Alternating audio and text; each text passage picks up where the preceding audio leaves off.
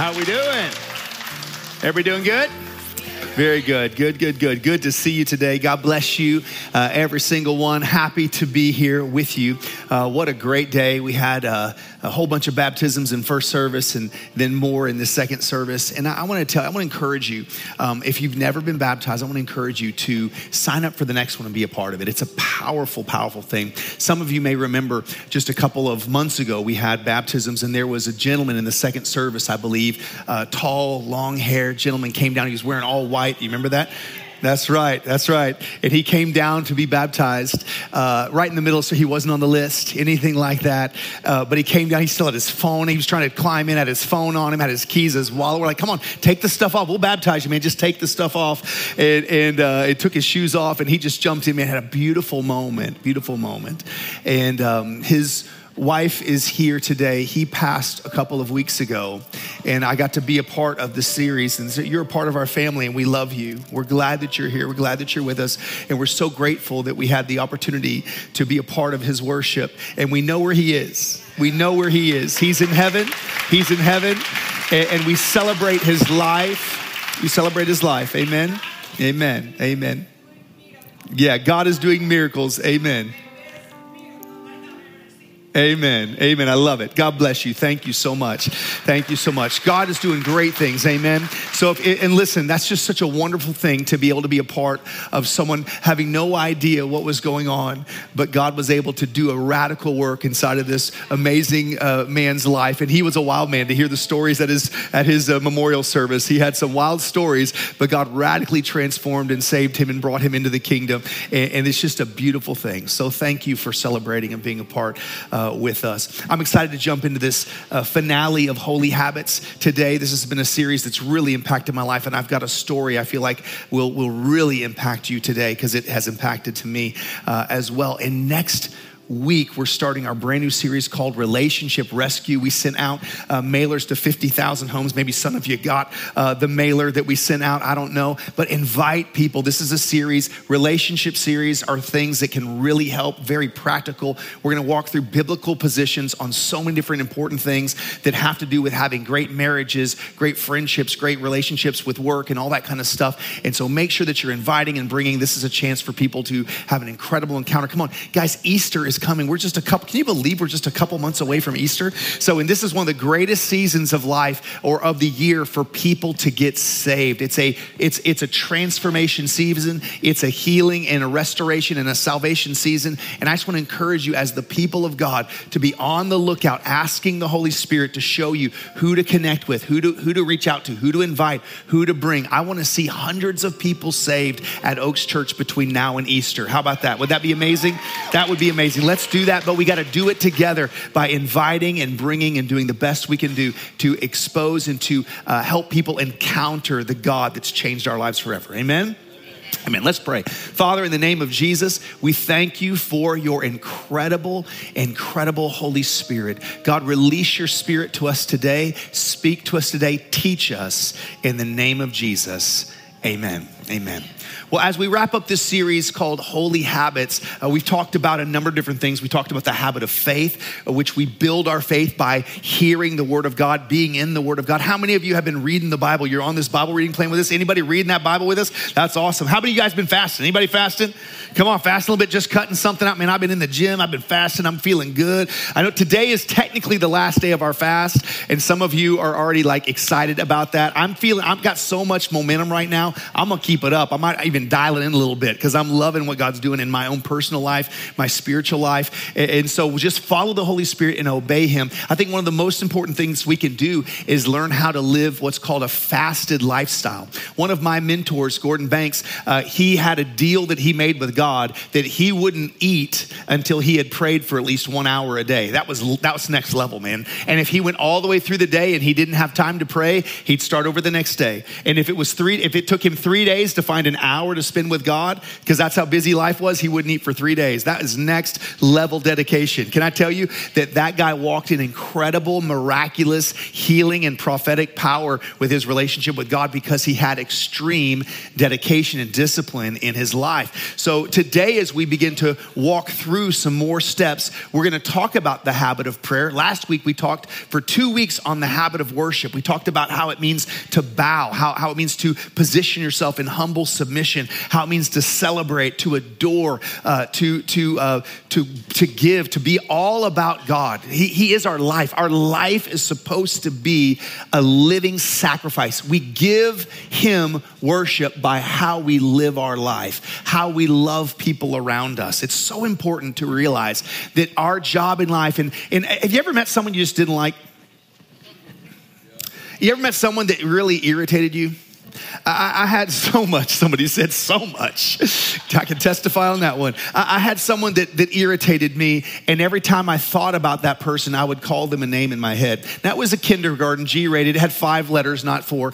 But I would call him a name in my head. And one day the Lord's like, hey, that's your kid. That's my kid. He said, that's my kid. You're calling that name. And I stopped for a second, and I thought, and I said, well, God, your kid is a bonehead. And he's like, yeah, but he's my kid, right? I mean, you can talk about your kid, but no one else can talk about your kid. You know what I'm saying? Like I can say something about my wife, but you better not, because I'll bust you in the mouth. But it's, it's just one of those things where God's like, that's my kid. And I'm like, well, sometimes your kid stinks. But I'll pray for him that he stinks less. I'm a work in progress, right? I'm not all the way there yet. I'm working on it. But people can bother us, but we have to remember, listen, we stink too. We stink too, and we need grace, and we need mercy, and we need Jesus in our lives. Amen? Amen. Well, we're talking about the habit of prayer, but I want to talk to you specifically about the habit of hearing God. The habit of hearing God. Every single one of us have relationships. You might be married. You might be dating. You might have deep friendships. You might have a great relationship with a boss or employees or whatever. But there's no such thing as a great relationship that doesn't have communication. And it has to be two-way communication. I remember Jennifer and I, when we first became friends, we didn't date for 6 months. But we were very attracted to each other. But I was in a season where I wasn't dating. And so we were in that season. And it was 6 months where we were just friends. But we talked every single day. It was obvious that we were into each other, but we just weren't dating yet until her ex-boyfriend came in town, made me jealous. And then I had to go over and smooch her. And that settled everything. All right. But we're moving on from there. All right. But literally, I remember times in our relationship where we're on the phone and it's that young, that early 20s, that young puppy love going on. And it's like, you hang up. No, you hang up. No, you hang up, right? We've been on the phone for hours. And then, did you fall asleep? No, I didn't fall asleep. Yes, you did fall asleep. Okay, we're going to hang up. Ready? 1, 2, 3, hang up. You didn't hang up. You remember that time? You're just crazy in love and all that. And you just want to talk all the time. And then you get like 8 years into marriage. You're like, right? I'm just joking. It's not supposed to be that way. And it doesn't have to be that way. But communication is important. In fact, next week, we're going to talk about the communication code, or breaking the communication code. And it's going to help somebody learn how to talk to their spouse or their boss or their friends the right way. If you can learn how to say things the right way, you can get a completely different response. If you don't like the response you're getting, you might want to check your tone, right? We're going to get with that in just a second. We'll talk about that next week. But today, I just want to talk about the importance of communication, and specifically two-way communication.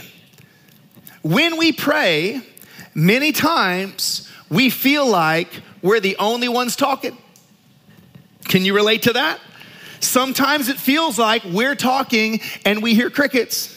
We're praying and it just bounces off the ceiling. I have had times in my life where it was frustrating because I felt like my prayers weren't getting through to God.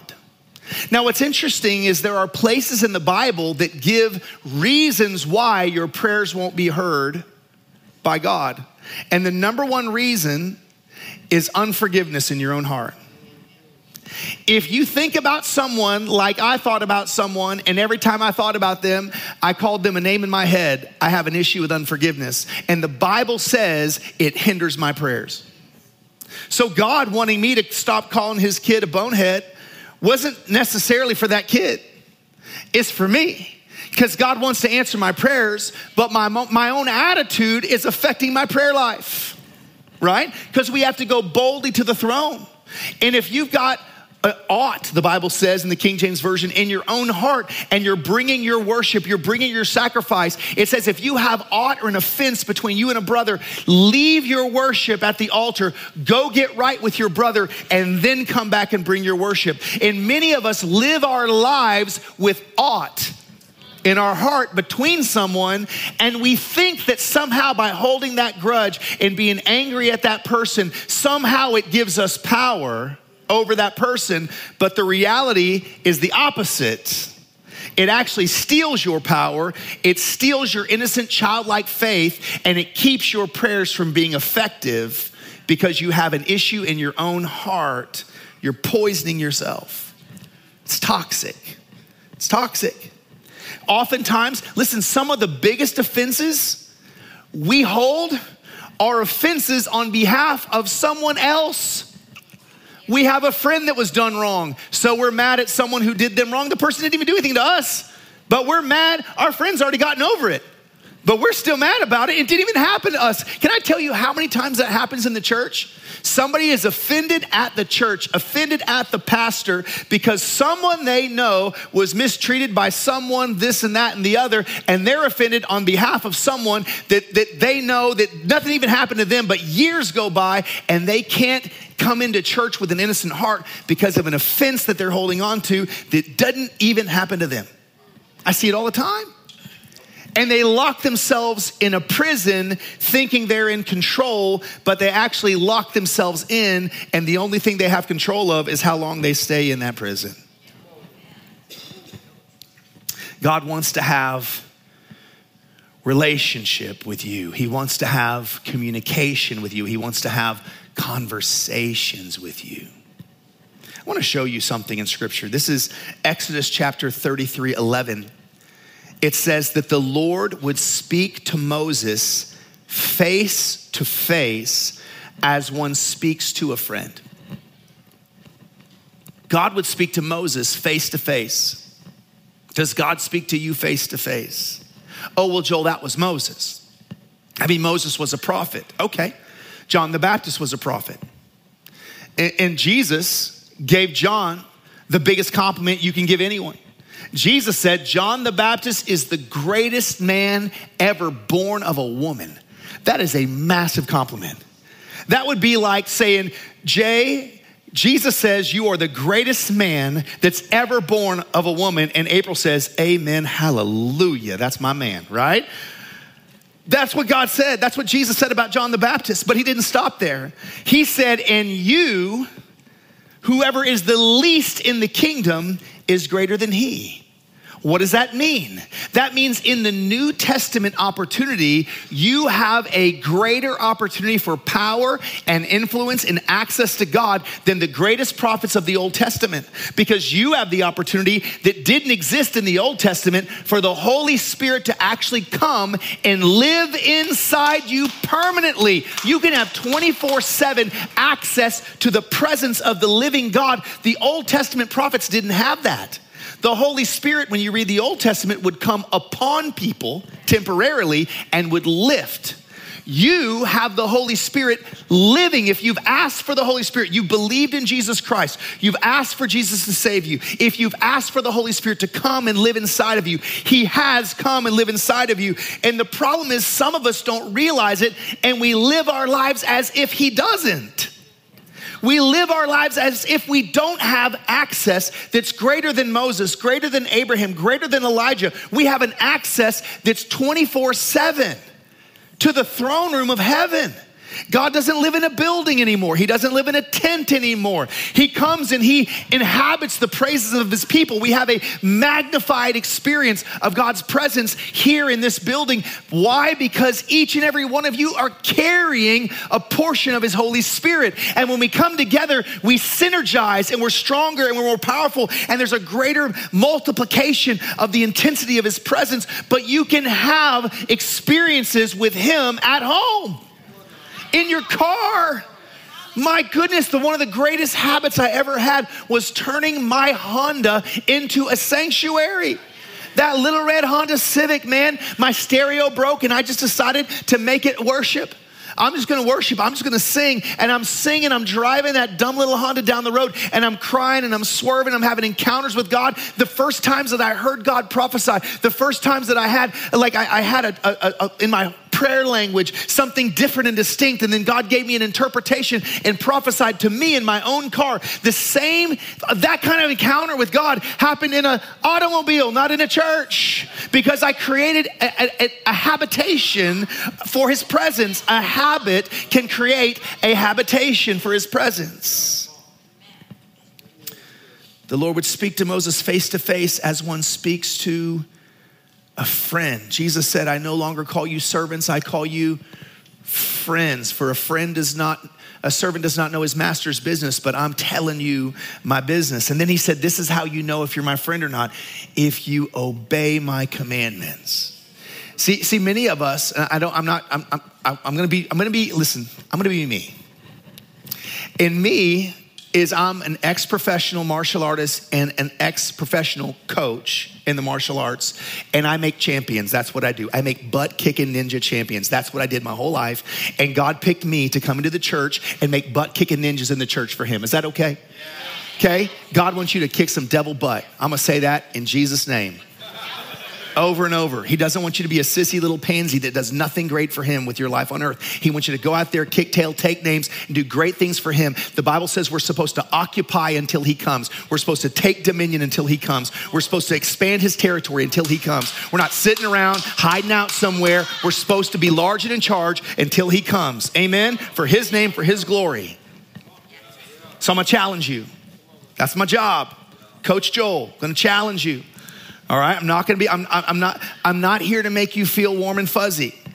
I'm here to help you be forged into a weapon for Jesus. Amen? That okay? Okay. I got some other church recommendations if you want warm and fuzzy. Great pastors all around. In Psalms, verse 46, verse 10, chapter 46, verse 10, God says, be still and know that I am God. Be still and know that I am God. One of the greatest habits that you can have in your life is finding time to shut everything down, shut everything out, turn everything off, and just be still with him. Be still before him and be in that place of expectancy, expectation that you want him to just reveal yourself. You want to know that he is God. That word know in Hebrew is the word yada. It's the word when you hear someone speaking Yiddish and they say, yada, yada, yada. That's the word, yada, yada, yada. It means you know, you know, you know. But the word actually has a very different and distinct connotation. This word, yada, is the same word that is used to describe the intimacy of a husband and wife in their bedroom. When a man knows his wife, yada, it's the same word that's here. The intimacy that God wants to have with you, not in some weird, gross way, in an intimate, conversational, face-to-face, one-on-one, just you and him, no secrets, anything goes. God wants to have yada with you. He wants you to know him. He wants to know you. He wants you to be real friends. And the reality is, just because you believe in him doesn't mean you moved into the maturity of being his friend yet. I'm saying that with a smile on my face. Notice the smile. We sang, I am a friend of God. He calls me friend. Right? Israel wrote a great song. But some of us sing the song and God's like, we are? I mean, I'm a friend to you, but you haven't been a friend to me yet. Not since 1993. Been waiting for you to be my friend. You haven't obeyed me yet. Right? Our obedience. See, there's something about the difference in maturity level of my children. I've got a 14-year-old young lady. I've got a 19-year-old young lady. People told me about what it would be like when they would go off to college and come back for the first time. And now they come back as a different person. And I couldn't really wrap my brain around it. But you know, sometimes when teenagers, they go through that stage where they don't want to talk at all. And you're like just pulling teeth, anything, please give me a grunt. right? Give me something. I mean, they go into this cave mode where they come home from school and how's your day? They go upstairs, they're doing homework. And they come down for dinner and then they go back up. It's just, that's all you get is a grunt.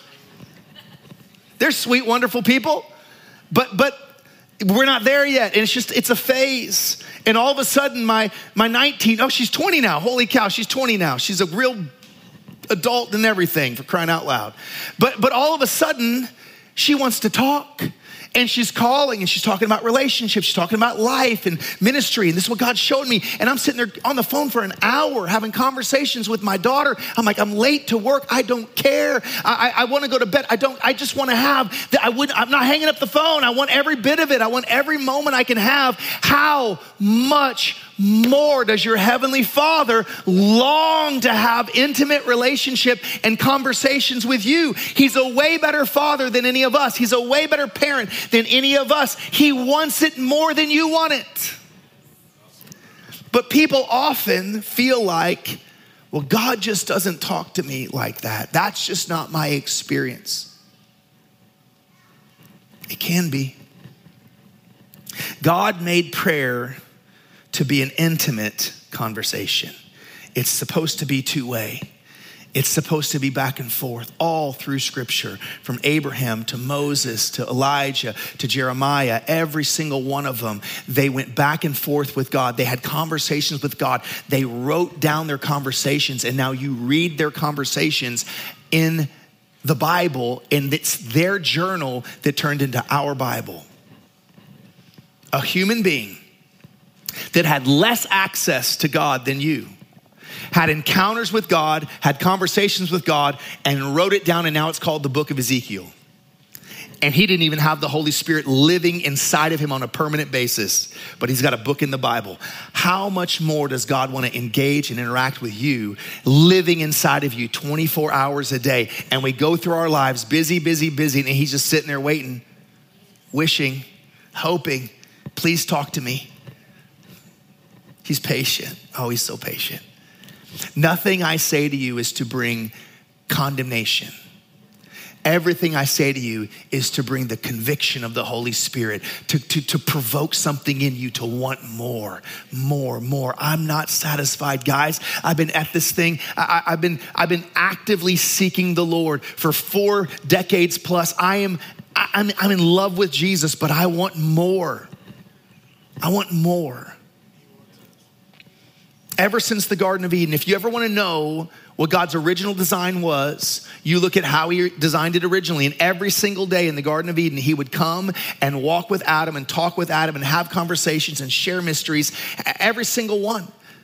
Every single day, every animal, this is what this is, and this is what that is, and here's this berry, and here's this fruit, and here's how this works, and here's how to make a fire, and here's that. It was father and son every single day having real relationship, real conversation, and then sin entered and drove a wedge between God and man. And oftentimes, we want to connect with God, but we feel a separation and we feel some distance. And I promise you, it's never on his end. It's never on his end. It's often on our end that there's something that we need to get right. There's something we need to obey. There's something we need to forgive that will pull that wedge out and bring you back in. The word repent, it means go back to the top. Oftentimes we get stuck and we have this perspective and we feel like God is so far away and we're looking down at all this mess, and all we have to do is repent and we're right back, and he's been there the whole time. He never leaves us or forsakes us. He's always right there, but we're so focused on this junk down here that we forget that we have access to all of this up here. Healthy relationships require conversation. You can't have a great marriage without great communication. You can't have a great friendship without great communication. You can't have a great co-working or boss or employee relationship without great communication. You can't do anything. Well, listen, this is how crazy this is. Some of y'all talk to your pets. And you are convinced they know what you're saying. And you're convinced that they can communicate back to you. Oh, I know who you are. Reminds me of the movie Anchorman. Baxter, you know I don't speak Spanish. You know, I just talking to his animal. Really? You ate the whole wheel of cheese? Wow. Not even mad. I'm actually impressed. Right? I mean, we'll talk to our animals, and our animals, we feel like can communicate. What's that, Lassie? Timmy's in the creek. Oh no, let's go get him, right? We think that but we can't believe that God can talk to us.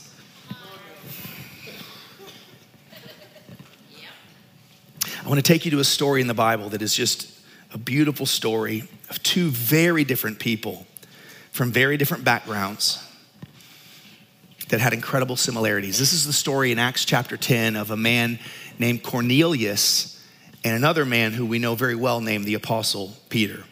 Acts chapter 10 verse 1 starts like this. At Caesarea, which is a beautiful place, just north of Tel Aviv on the coast of the Mediterranean Sea. Herod built a palace up there, and it's just absolutely incredible, right on the ocean. Beautiful, beautiful place. There was a man that lived there. His name was Cornelius, and he was a centurion in what was known as the Italian regiment. So this is not a Jew. He's a Roman military officer. He's a centurion. The Italian regiment was a special forces group that was a part of the Roman military, part of a legion. These were high-level, tough, murderous suckers that were in this Italian regiment, and Cornelius was the tough sucker that was over those guys. This is a bad dude. This is a warrior. But this warrior had a soft spot. It says he and all of his family were devout and God-fearing. They weren't Jewish. They had no covenant with God.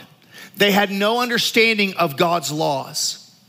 But they were devout and they believed and they were fearing of God. And he had holy habits in his life that he had created, even though he didn't fully know this God yet.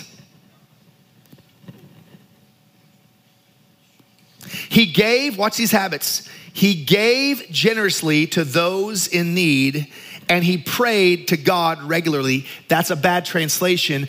The word is actually always. He prayed to God always. Last week we talked about one of the memory verses that you can memorize so fast. 1 Thessalonians 5:16 says, pray continuously. This guy didn't have the New Testament, but he was obeying one of the commandments that if you're going to know the will of God for your life, pray continuously. He had a holy habit of prayer and a holy habit of radical generosity. One day at about 3 p.m, he had a vision. So now he's having a supernatural Holy Spirit encounter. He distinctly saw an angel of God who came to him and said, Cornelius. And Cornelius stared at him in fear. What is it, Lord? He literally calls the angel God. And he asked, and the angel answered, watch this, your prayers and gifts to the poor have come up as a memorial offering before God. That word memorial is the word for a constant reminder. Your prayers, your continual, your always prayer, your holy habit of prayer, and your holy habit of sacrificial generosity to God's people or to anyone in need, to the house of God, to the people of God, anyone in need. Those things have come up as a continual reminder before God. And then it says, now send men to Joppa, which is just down the coast. That's where Jonah actually sailed out of Joppa on the way to Nineveh. He said, now send men to Joppa and bring back a man named Simon, who is also called Peter. The next day at noon, this is verse 9 now, about noon the following day, as they were on their journey and approaching the city, Peter went up to the roof to pray. He became hungry and wanted something to eat. While the meal was being prepared, he fell into a trance. We see a very specific connection here.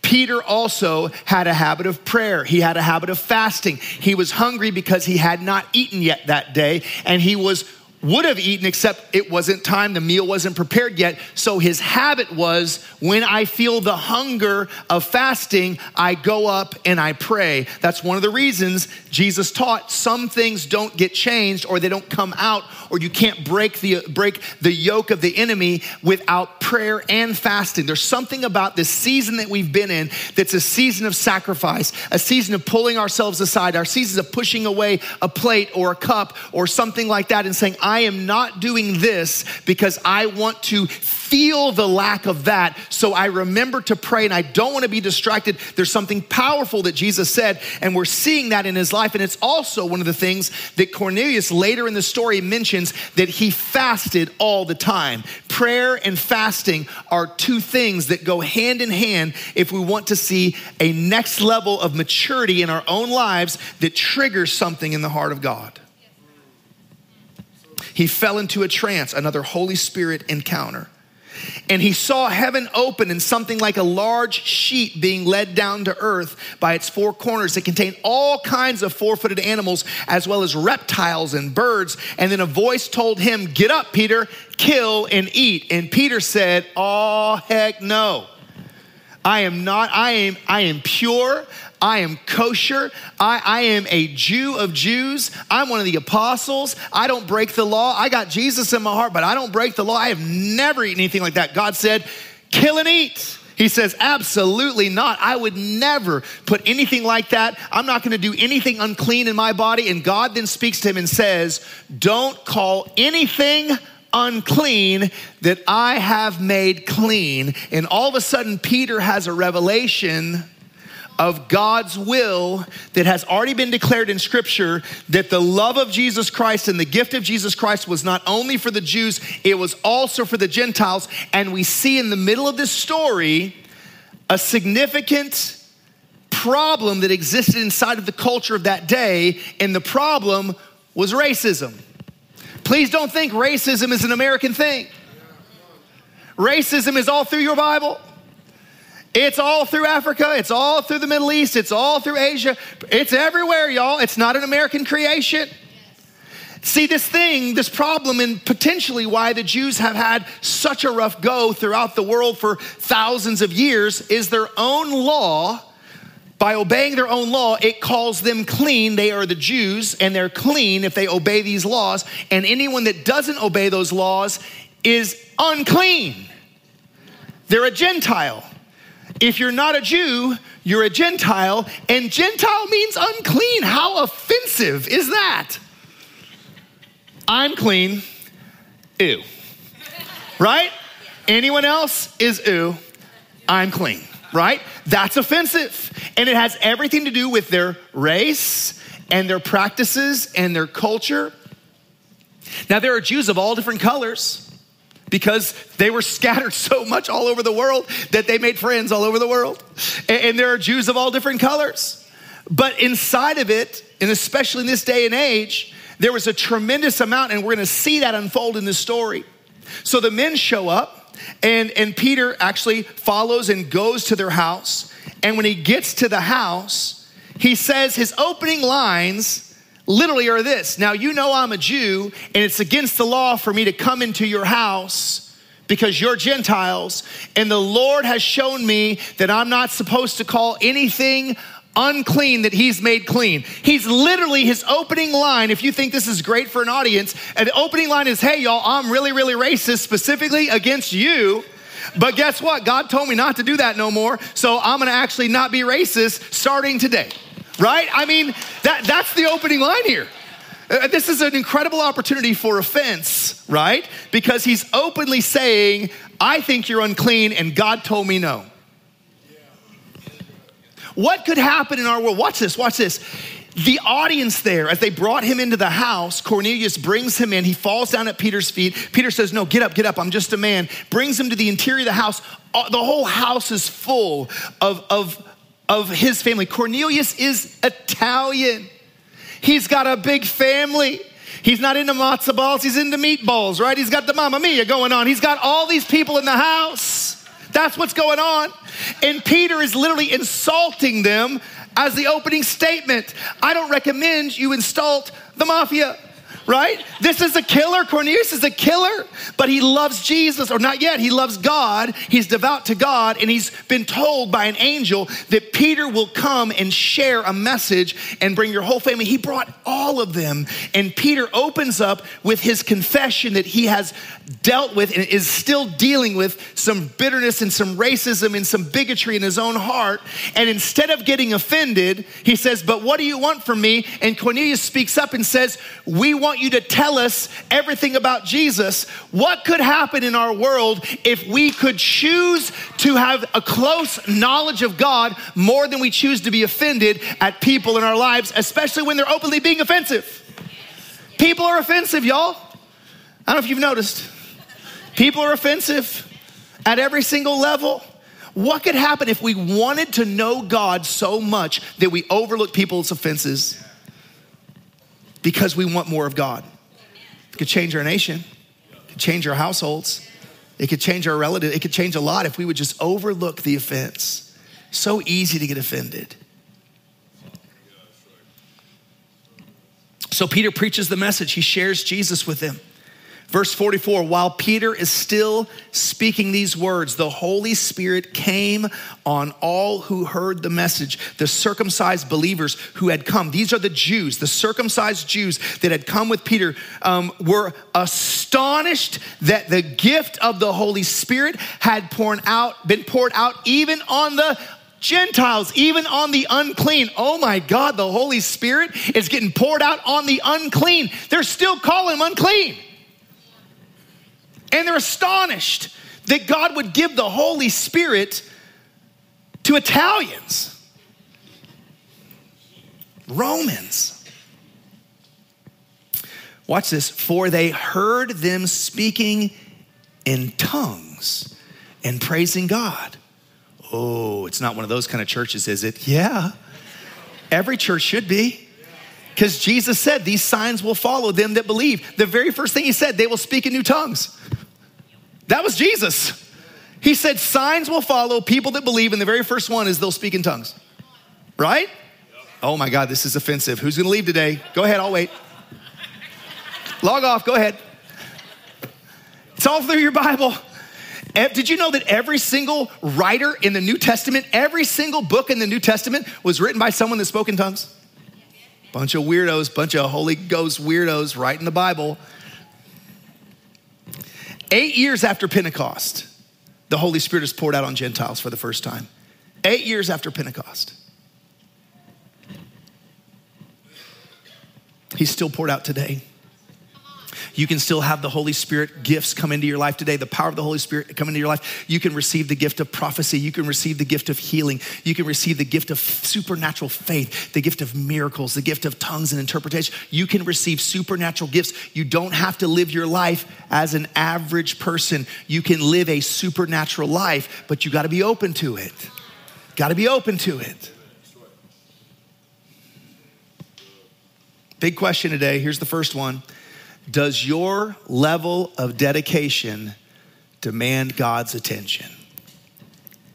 Cornelius's dedication, his maturity as a believer in a God he didn't even fully know, demanded the attention of God, demanded an audience with God. I'm not saying you're demanding an audience. I'm saying the way you live your life, your personal daily disciplines, your holy habits, are they getting God's attention? Does your dedication to prayer, does it trigger God's attention? Does your dedication to give to God's kingdom and God's house and God's people, does it get God's attention? Let me ask you this, does it even get your attention?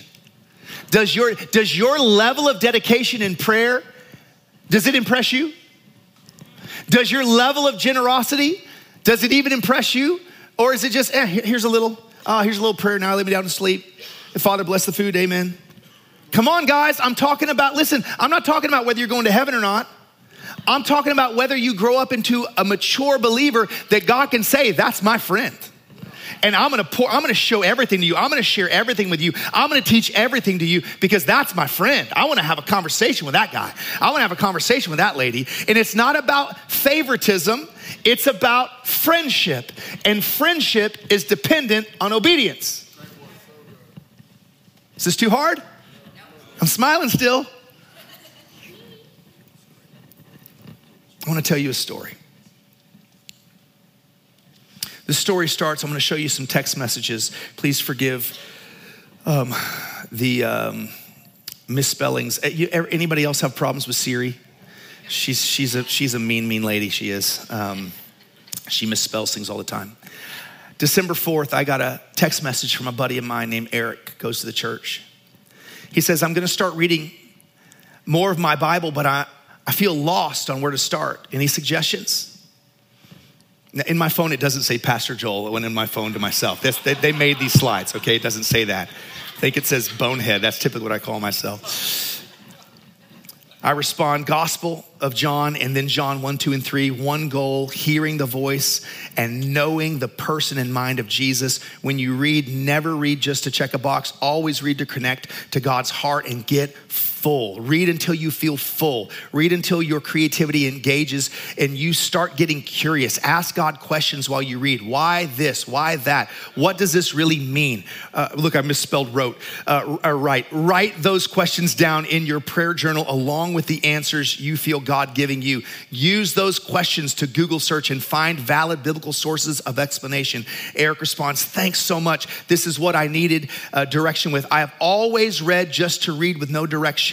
I have always felt a calling to dig deeper, to know him more. I have always felt that I was made for far more than getting up, going to work, rinse and repeat. I just have never been able to pin what that meaning is or what that calling is. I said, so glad I can help. I'm thinking about mixing this kind of stuff into a series in January to help everybody learn how to do some of these disciplines. Yeah, he says, I get lost sometimes when I'm trying to dive in, or I think more like just overwhelmed. 4 days later on December 8th, I text him, so how's it going? I have a really cool Bible study in, it's supposed to say prayer journal, but Siri deceived me again and wrote the wrong word.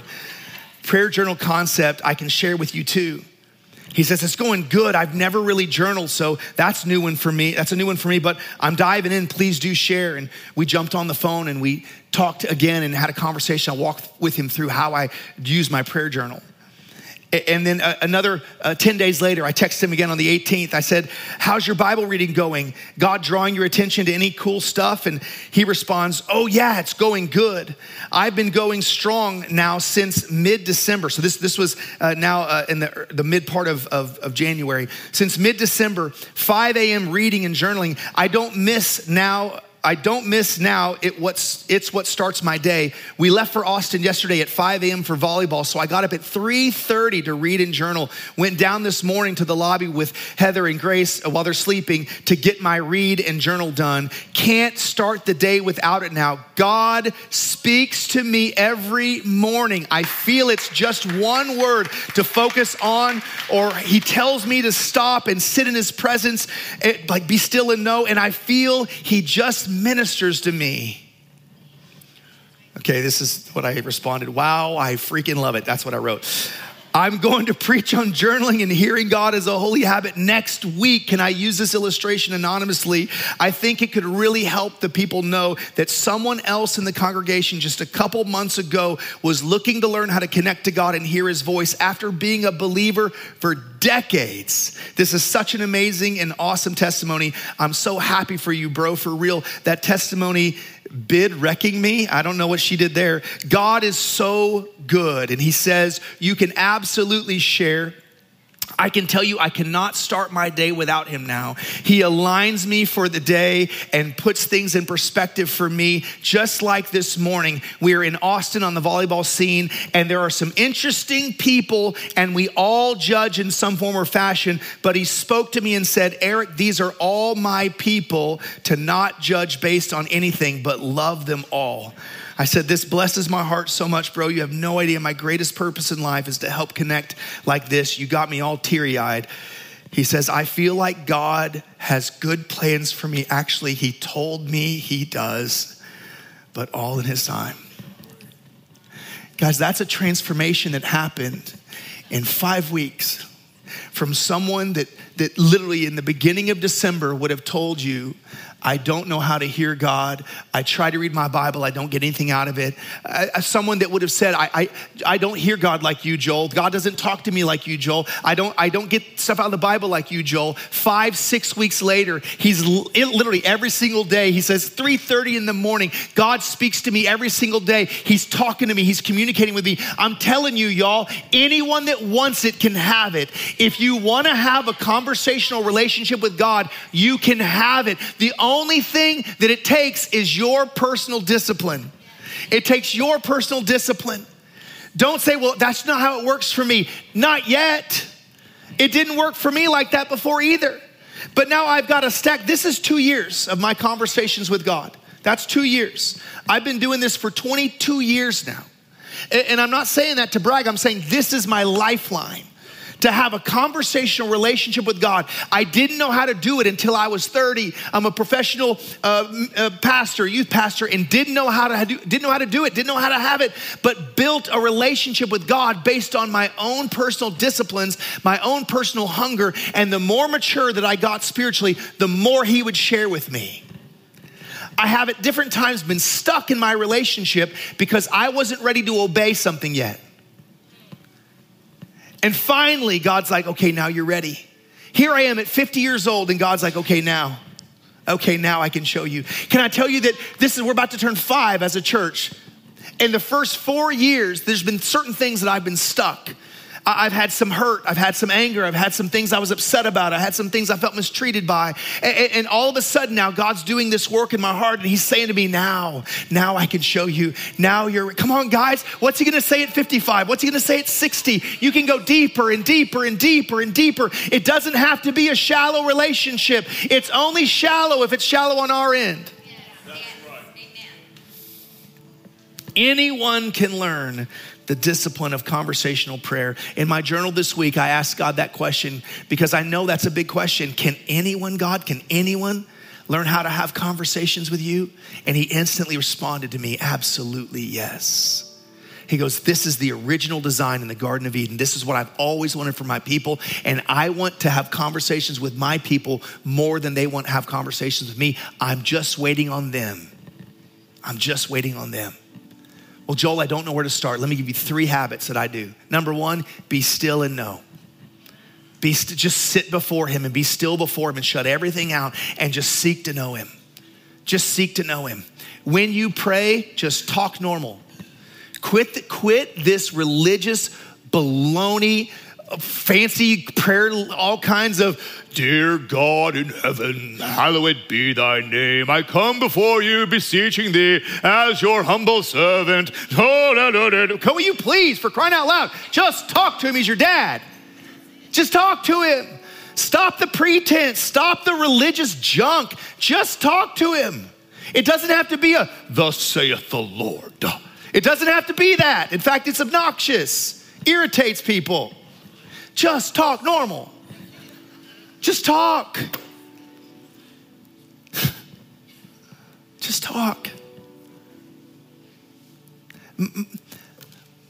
My prayer journal, it's like every single entry, every single one. Father, I love you so much. Every one. That's my entry every time. I enter with love. And then I begin to tell him, I'm so grateful for this. I'm so thankful for that. I'm just writing a love letter, guys. That's all it is. I learned this 30 years ago, or 22 years ago. I'm writing a love letter. I love you so much. I'm so thankful for this. I'm so thankful for that. I need some help here. I don't know what to do. I feel like I'm failing in my marriage. I'm failing with my kids. I'm failing with my family. Father, help me with this. I need to hear your voice. I don't know what to do on this. Should I stay in my house? Should I sell my house? Should I go to this? Should I take this class? Should I sign up for that? God, I just need your wisdom. I need your knowledge. And then I be still and know. And I wait for him to inspire me. And then I write down, and it started with one word, then another word, then a phrase, and then it grew into a paragraph. And now I'm telling you guys, there are times where I'll be dead asleep and I'll wake up dead asleep and God will say, get up, I want to talk to you. I'll hear it on the inside of my heart, and I'll go grab my journal, I'll sit in my study, and I'll start writing, and God will talk, and I'm writing page after page after page after page, and he's starting the conversation. It's not how it started, but it's what it's become. And I'm telling you, I used to feel like God doesn't talk to me like that. And then I learned the discipline. And my buddy Eric, who sat in this service this morning and got baptized with his family, sat 6 weeks ago saying the exact same thing. He doesn't talk to me like that. I don't understand when I read the Bible. And just a few weeks later, he's having divine encounters with God. You can change your whole life if you're willing to make some change. It all comes back down to how bad you want it. And the number one thing you've got to do is make yourself do something different. Make yourself do something different.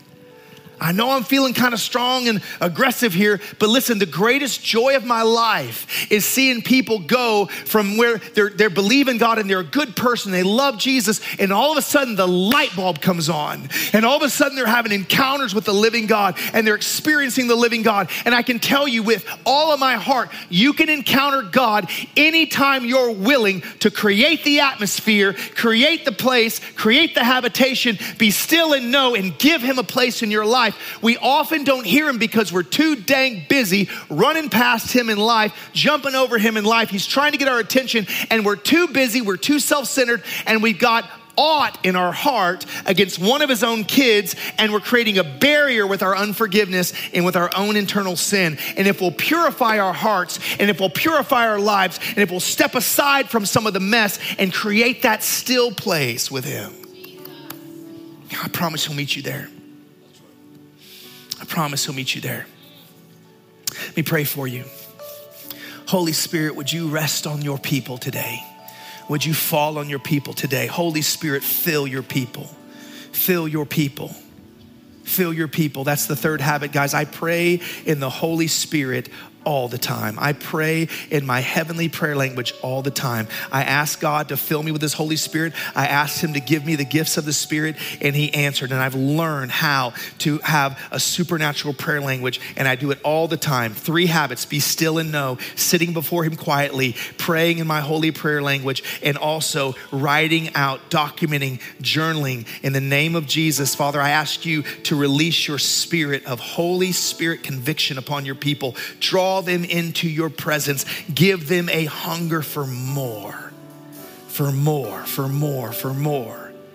In the name of Jesus, no excuses, no excuses. If you want it, it's available. Thank you, Jesus. Come on, let's just flow into that for just a second.